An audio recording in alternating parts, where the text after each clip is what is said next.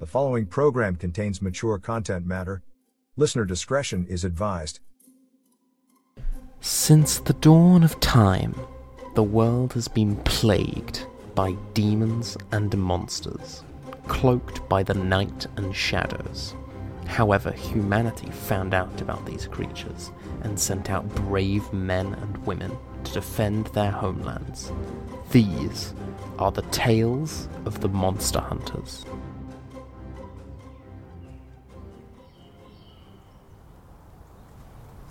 Our story opens on a warm May day in 1998 as Joe Domenico is in his backyard working on his vegetable garden. Joe's train of thought is suddenly interrupted when he hears his daughter Stella call out to him. Joe groans and then steps out of the garden and now sees Stella standing there with her 7-year-old twin sons Bruno and Pat. Both boys are wearing their school uniforms, with Bruno's looking worse for wear. Hey, what's wrong here? What's going on? You okay? This one got in trouble for fighting again. Joe looks down at Bruno, who's looking back at him. Pasquale, huh? What did Pasquale do?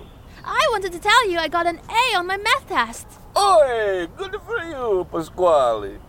I don't know what else to do, Dad. He knows he's not supposed to fight, but he doesn't listen to me. I go talk to him. Fine. Come on, Pat. But I want to stay here and listen to Nono yell at Bruno. Now, Pasquale. Pat now follows after his mother, as Joe continues to stand there looking down at his grandson, and then looks in the direction his daughter walked off in. He then steps towards Bruno, who continues to look at him. Ma, Bruno, perché di scegliere scuola? What are you fighting for, huh? You told me it was okay to fight, Nono. Lo sacco, I know. But why today? Why are you fighting a scholar today for? I was playing monsters with Pat, and 3 boys came over to us and told us we were stupid. I told them they're stupid, and that monsters are real, because my Nono told me so. Huh? E poi che succeduto? What happened then, huh? I punched the first boy in the stomach, and the other boy pushed me to the ground. I punched him between his legs. Dear Mother of God. Ammazzata 2? You beat up 2 boys? Yes. And what about the third, huh? I was gonna kick him between the legs, but the teacher came over and grabbed me by my ear. She did that, tia? Joe now notices the red mark on Bruno's ear. E chi faceva tuo frate, eh? What the Pasquale he has done, huh? He ran to the teacher. Bruno, sendo nonno. You gotta stop fighting, especially with more than 2 people. Capisci? But no, they said you were stupid. What was I supposed to do? Como? They said Nomo was stupido? Yes. Little bastardi. Am I in trouble for sticking up for you, Nono? No, nipote. No. Mama said I was. Ci vuoi ci parli occudo, mamma. Non ti preoccupare. You go get a change, okay? Bruno runs off as Joe begins to walk towards the house and enters through the patio door and into the kitchen. There, he sees Pat sitting at the table, having a snack, while Stella washes dishes. Pasquale, vieni qua. Ma perché you not help your brother with these bullies, eh? What's wrong? Mama told us to always get a teacher instead of fighting. We're not allowed to fight, Nono. But you left Bruno alone to defend himself. I had to get a teacher. Sometimes you have to do the right thing, even if it means doing what your mother told you no affari, capisci?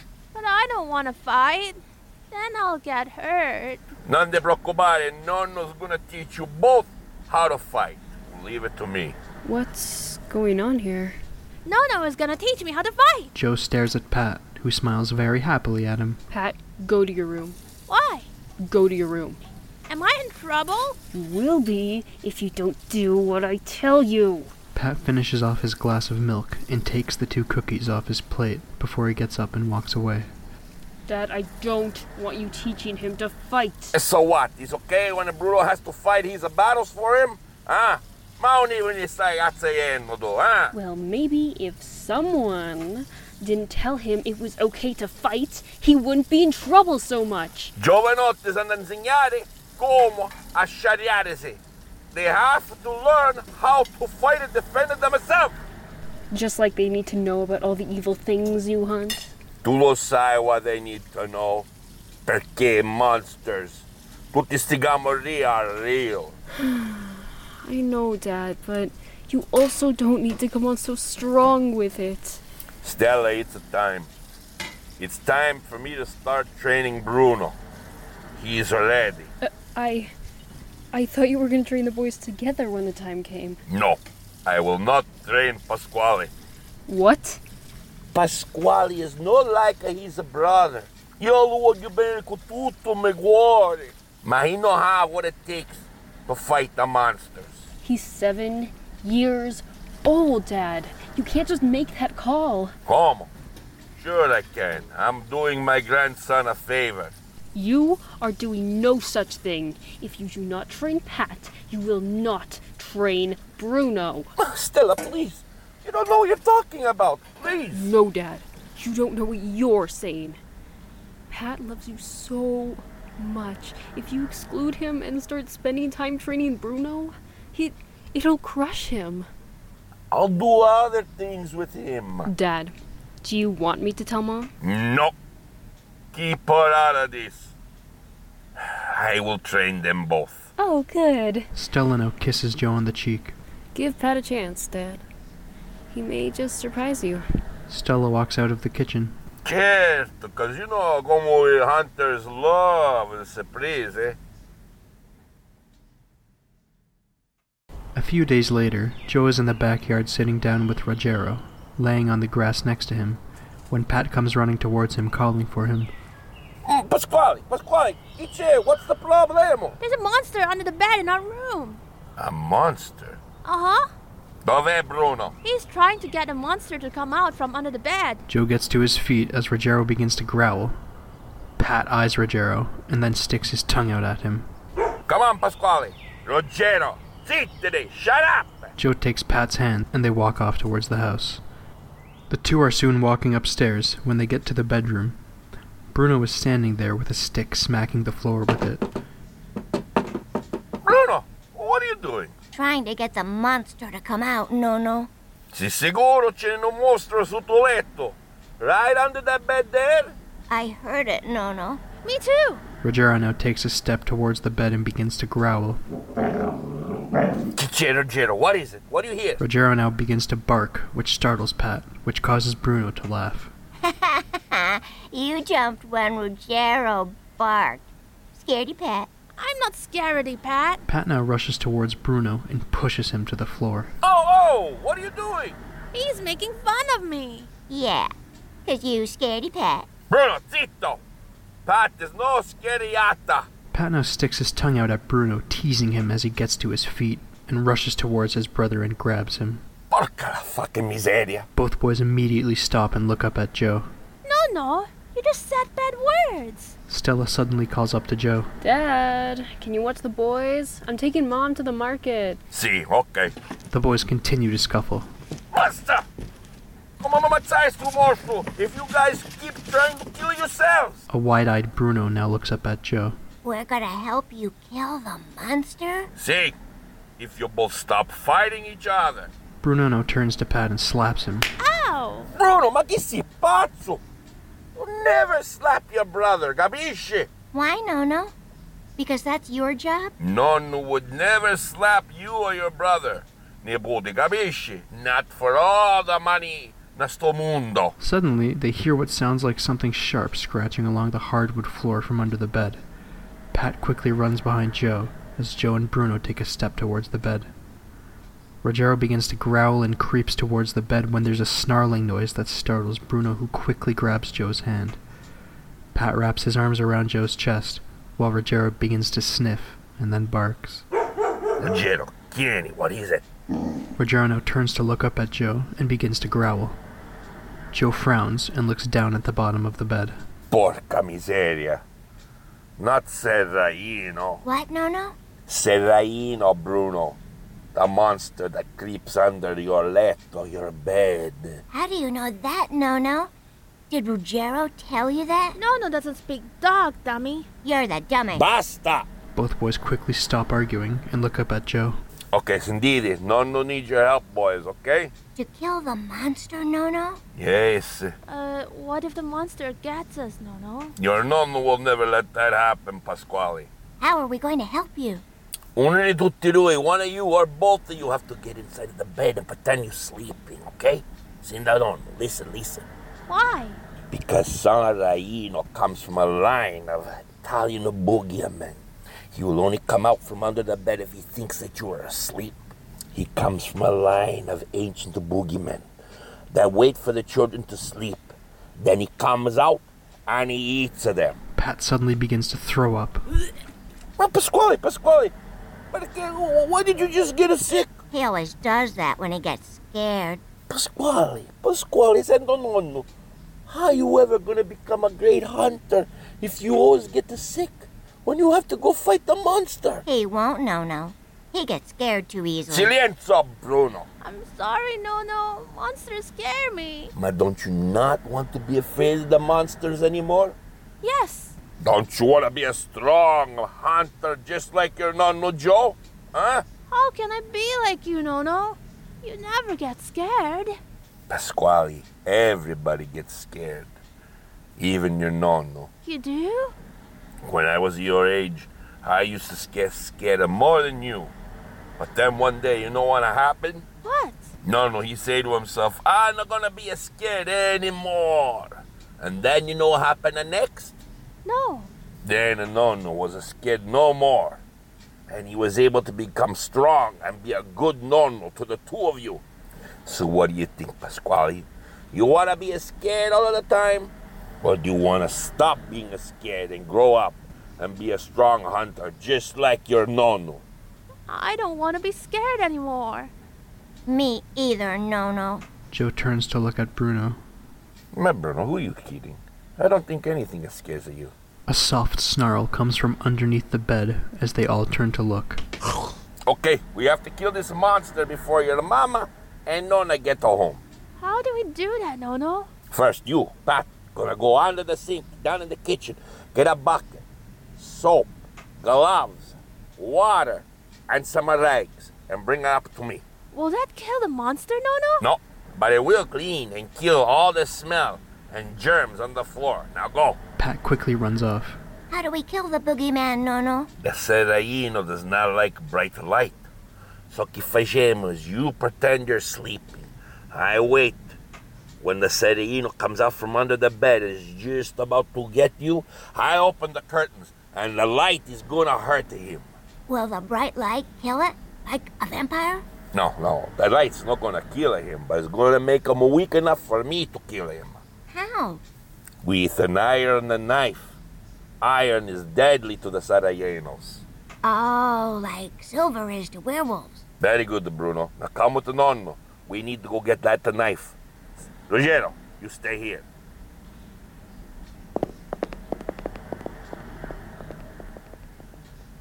A few minutes later, Pat walks into the room with the bucket and the other items Joe told him to bring and stops when he sees Bruno and Joe are gone. He looks towards Ruggiero, who looks over at him and then sticks his tongue out at him. Ruggiero barks and then Pat pretends he's going to step towards him, which prompts Ruggiero to sit up and bark. Pat clenches his fist and waves it at Ruggiero. He looks at the small area of vomit, then opens the bottle of cleaner and begins to pour it inside the bucket of water. Suddenly, he hears shuffling from under the bed.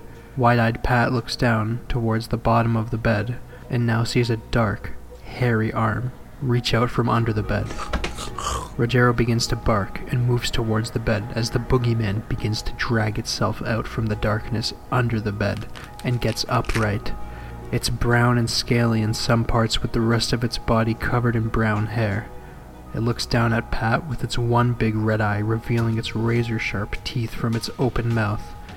Ruggiero leaps towards the boogeyman, but with one hard swipe of its right arm sends Ruggiero to the floor. No! The boogeyman begins to chuckle as it stalks towards Pat, who is frozen on the spot. The boogeyman opens up its arms as its long purple tongue begins to lick its lips. Pat snaps out of the trance he's in when he realizes that in his hands is the bucket, and before the boogeyman can come any closer, Pat splashes the entire contents of the bucket towards it. which stops it dead in its tracks. The skin of the boogeyman begins to sizzle and smoke as it steps back and palms its face as the flesh falls into its hands. Joe runs into the room with Bruno, who both look on at the reeling monster as its skin continues to melt all over its body. Bruno, grab finished. Open the curtains now. Bruno runs to the curtains and pulls them open as the sunlight now comes through the window, shining onto the tortured flesh of the Saiorino. Joe, armed with the iron knife, runs towards the boogeyman and impales the iron blade into its chest. The boogeyman lets out a horrible screeching noise as its head falls back, and then its entire body lights up and dissolves to the floor into a pile of flesh and bones. Joe looks at the water on the floor and sniffs it, and then looks at Pat. Pasquale, you mixed the chemicals with the aqua with the water? Yes, Nono. How did you know it would hurt the Saraino? I didn't, Nono. I got scared and did it. I'm sorry. Why are you sorry? Because I got scared again. No, be sorry. You showed Nono here you're gonna be a very good hunter.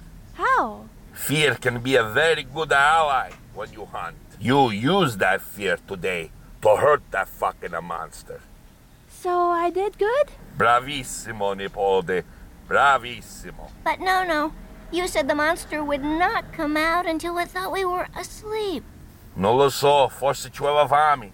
Maybe she couldn't wait to eat. Or the Sayanero could understand what you were talking about, Nono, and wanted to eat me before you came back. Dummy. Monsters can't understand what we're saying. No, Bruno. Pat is right. Maybe I knew Nonno's plan all along. Perché sta fatto o che ha fatto. That's why it did what it did. Joe now motions both of his grandsons to come towards him. Listen to Nonno, boys. These monsters, never underestimate them. Perché they've been around per tutto sto tempo. They know how to adapt, how to survive. You must respect them, even though you have to kill them. Never forget that, or it could be deadly to you. Capite che un nonno che sta dicendo a tutto noi, to both of you, huh? Yes, Nono. One last thing. Your mother and Nonna are never capite che è succeduto here today. Never they're supposed to know, okay? Okay. Okay, Pat, run downstairs. Fill up the bucket with the horrible water. E porta the bag di garbage. E così ci possiamo mettere il sarino dentro. We'll put the monster inside the bag, okay? Hurry up! What about Ruggiero, Nono? Joe looks towards Ruggiero, who is still unconscious. Ruggiero will be fine. He just needs to rest. At that moment, they hear Stella and his wife walk in. Dad, we're home. Uh-oh. See? Uh-oh, Bruno. Kiche, what is it? There is something I think you need to know about Pat. Kenny, what is it? What's wrong? Pat, what are you doing with that garbage bag and that bucket of water? Nono needs to put the dead boogeyman that I helped kill inside the bag, Mama. And I have to clean up the vomit on the floor. Dad? Pat's not able to keep secrets. It was an unusually cool August night in Tuxedo City. On this night, I was looking forward to spending time with my girlfriend after my shift. But Christy had called me an hour earlier and had to cancel our plans for this evening. It was a shame, because I was planning to take her up to the lake and propose to her under the full moon. It was shortly after 9:30 when Prasad reached out to me and asked me if I would be available to drive a hunter around the city after my shift ended. I told him unless it was one of the Domenico brothers, Bruno or Pat, I would do it. Prasad assured me it was neither one of those maniacs, which made sense because neither one rarely hunted without the other. Prasad told me who it was and let me know where I was to pick him up. Once I had dropped off my last fare, I was headed towards Midtown towards a local watering hole called the Bronze Tap to pick up Dalton. As I rolled towards the bar, I saw Dalton outside waiting, drinking a beer. Dalton was a mountain of a man, and fleet of foot I may add. He was wearing faded blue jeans with a black t-shirt that looked like he was ready to split in the chest area. I stopped along the curb and Dalton got in.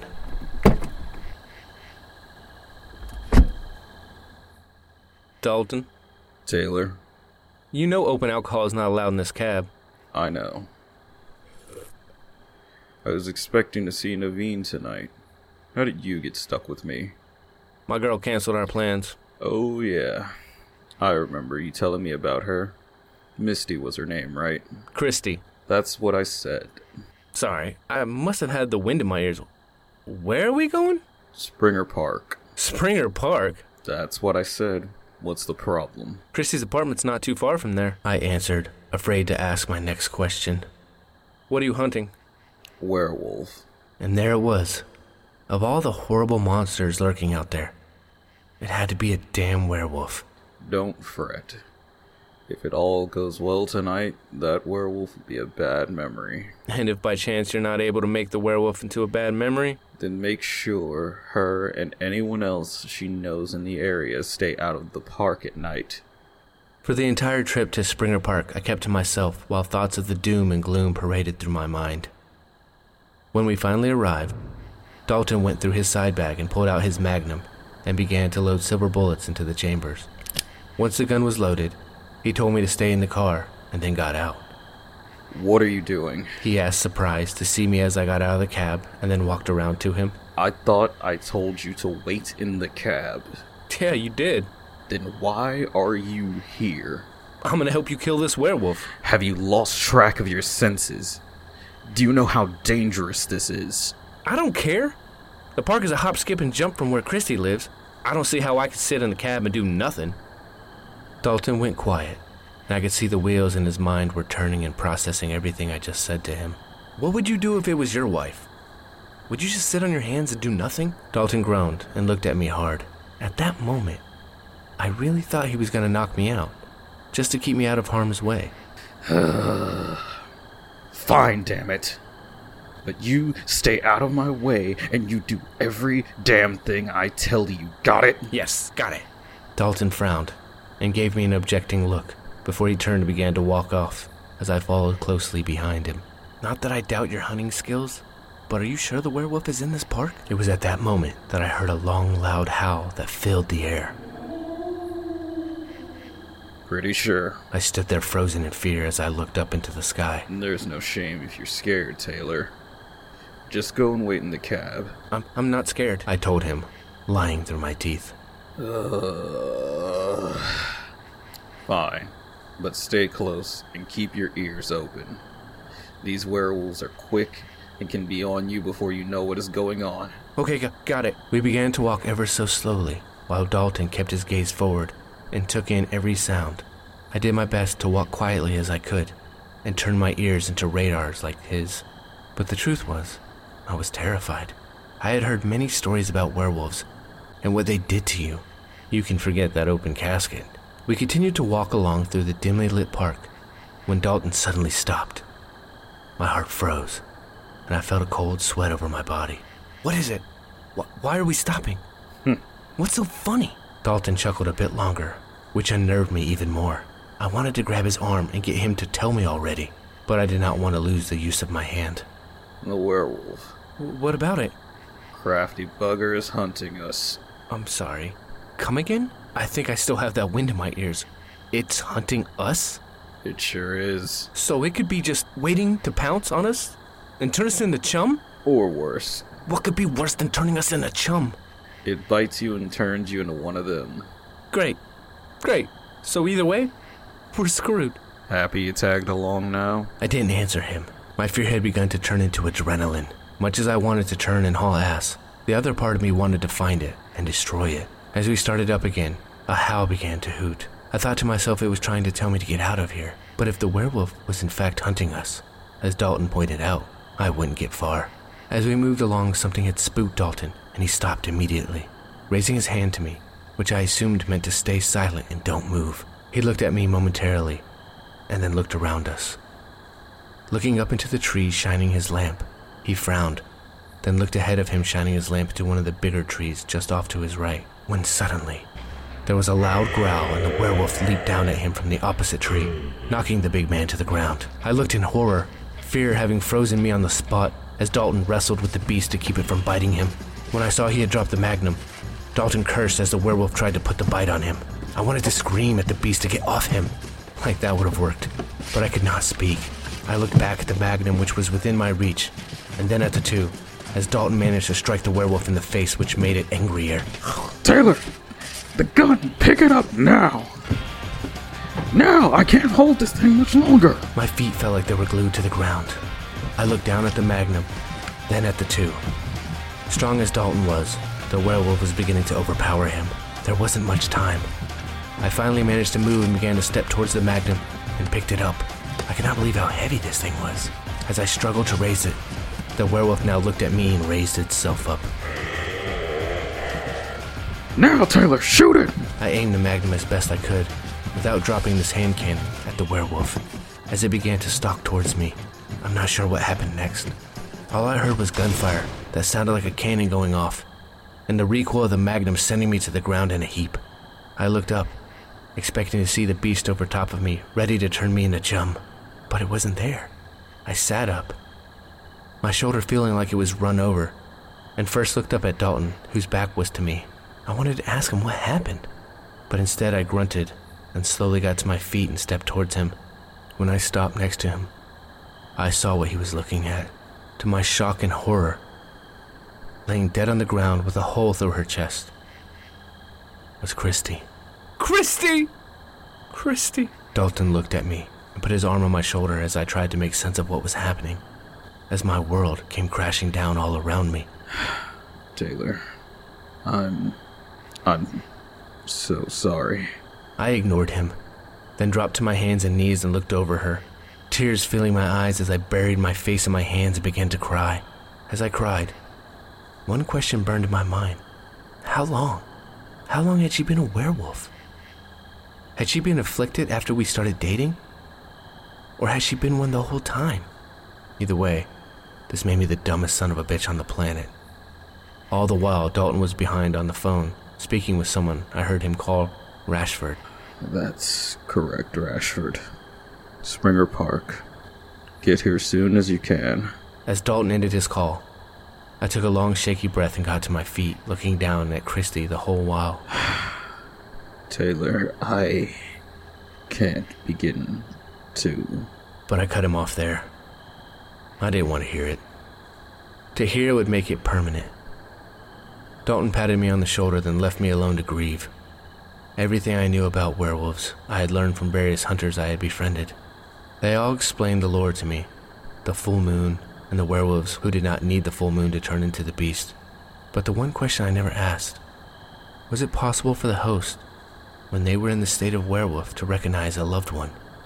And if they did recognize you, was there anything that would stop them from harming you? I don't know. And who knows if anyone else knew? The one thing I did know was that after this night, this would be the most vivid memory I would have of Christy.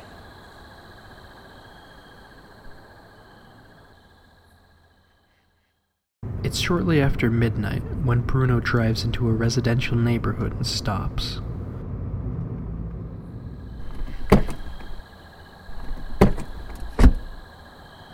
Okay, Bruno, what are we doing here at this time of night? Settle down. Your mom's asleep. Isn't like she's going to know you're gone. No, my mom doesn't go to sleep until she watches all her late-night talk shows. Wonderful, Reggie. Now pay attention. For tonight, I am going to show you how to hunt trolls. Trolls? We're not equipped to hunt trolls. Not those type of trolls, dummy. Then, what type of trolls are you talking about? Internet trolls. Internet trolls? Correct. I'm confused. I'm not surprised. How do you hunt internet trolls? There are many types of internet trolls, Reggie, but tonight I thought we would start with something easy. Such as? MCU trolls. MCU trolls? Is there an echo? Okay, how are you gonna hunt MCU trolls? Watch and learn. The DCU is better than the MCU. That's it? Give it a moment, Rambo. Reggie suddenly sees socially awkward men filtering out into the street, muttering to themselves, looking for the source of this blasphemy. Who are these people? Marvel trolls. To them, you can't say a thing about their precious MCU. The MCU is perfect, anything else is garbage. And heaven forbid, if you disagree with them, you're an idiot and open yourself up to a brainless debate with a bunch of losers. Why do they all look the same? Very simple. They all either live in their parents' basement or alone in an apartment and hoard all their cash, eating frozen chicken wings or frozen dinners. and they travel alone to various parts of the world to watch their favorite female pop stars. Do you think at one point of their sad lives they traveled to England to watch the Spice Girls? Only the ones with Posh Spice tattoos on their arm. Reggie notices the crowd beginning to get uneasy. What's wrong with them? They haven't had anything to cry about for the last 5 minutes. Can we go then? You made your point. After this, After what? I want to show you how to hunt another type of internet troll. Which ones are those? And for the record, I freaking love Brie Larson and Captain Marvel. Captain Marvel is one of the best MCU movies. No sooner have the words left Bruno's mouth than more and more socially awkward men come filtering out from between the houses into the street. What type of internet trolls are those, Bruno? Internet haters, Reggie. Haters who hate the Captain Marvel movie because they hate women empowerment and hate the fact that Brie Larson is a reminder of another pretty woman they'll never ever get close to. Wait, that's it? What do you mean?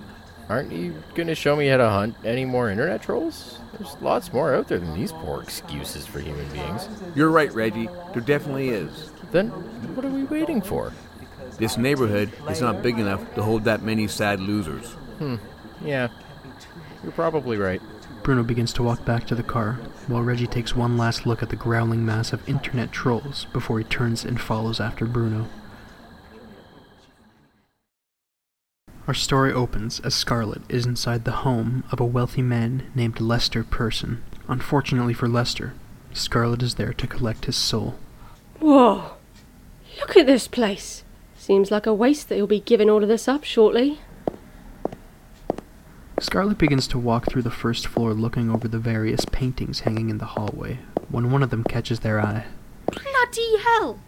Is that an Alfred Sisley?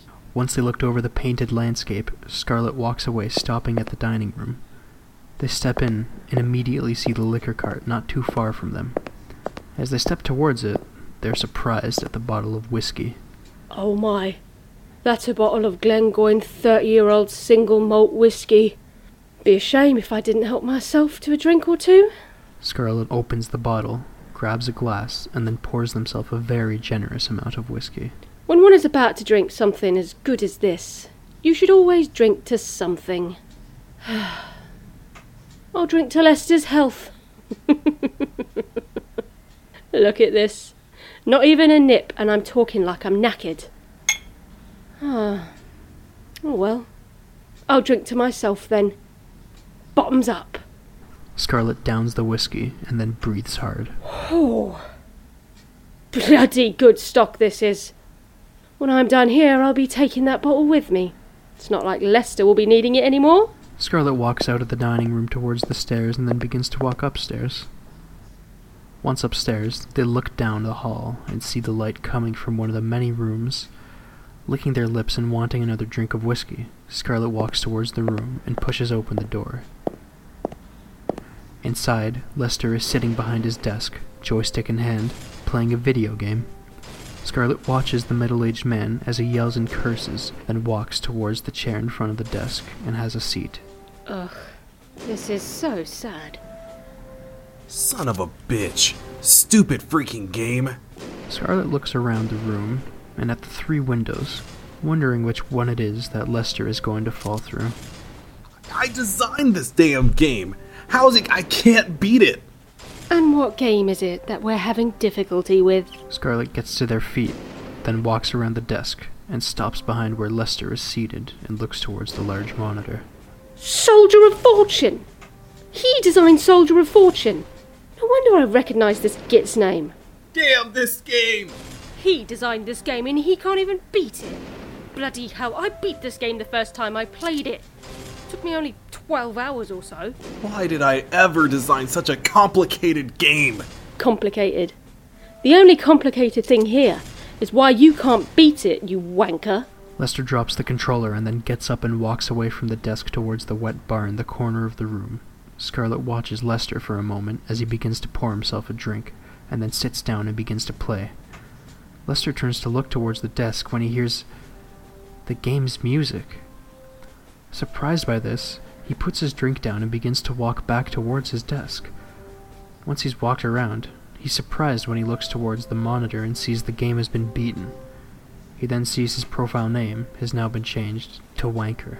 How is it? By the wet bar, Scarlet is happy to see that there is another bottle of 30-year-old malt whiskey.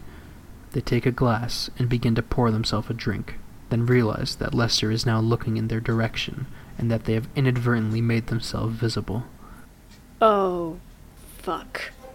Lester looks on as sheer terror begins to fill him up, as he suddenly realizes who the black-robed figure pouring themselves a drink is. Oh no. Death. You've come for me. Why? Now, settle down, Lester. Let's not do anything rash. Stay back. Stay away from me. I'm pretty handy with this gun. I'll shoot you. Come on now, Lester. Do you really think you can kill Death? Lester fires off 2 futile shots. Apparently so. Stop. I will shoot again. Lester, you're just embarrassing yourself now. Let's just talk about this. Why? So you can tell me everything is going to be okay? Exactly. If everything's going to be okay, then why is Death here? Lester fires again, striking the bottles on top of the wet bar. Scarlet turns and is mortified to see the bottle of 30-year-old malt whiskey has been hit. You bloody wanker! I told you not to shoot. Now you went and destroyed a perfectly innocent bottle of Glengoyne 30-year-old single malt whiskey. Scarlet begins to walk towards Lester, who has walked around his desk and finds himself standing in front of the open window. Don't come any closer. Why? You gonna shoot me again? We both know how well that ended for the bottle of whiskey. I don't care about some stupid whiskey. Blasphemy! I got lots of bullets, and we'll keep shooting at you until... Bloody hell. But as Lester had begun to back up, he did not realize how close he was to the open window, and then falls backwards, plummeting to his death. Oh, great. Scarlet steps towards the open window, and then looks down at the crumpled body of Lester Person. A small white ball now appears in their hand, and then floats down to where Lester is laying. The white ball now begins to light up as it nears Lester's body, and then lands on top of his chest, and pulls his soul out.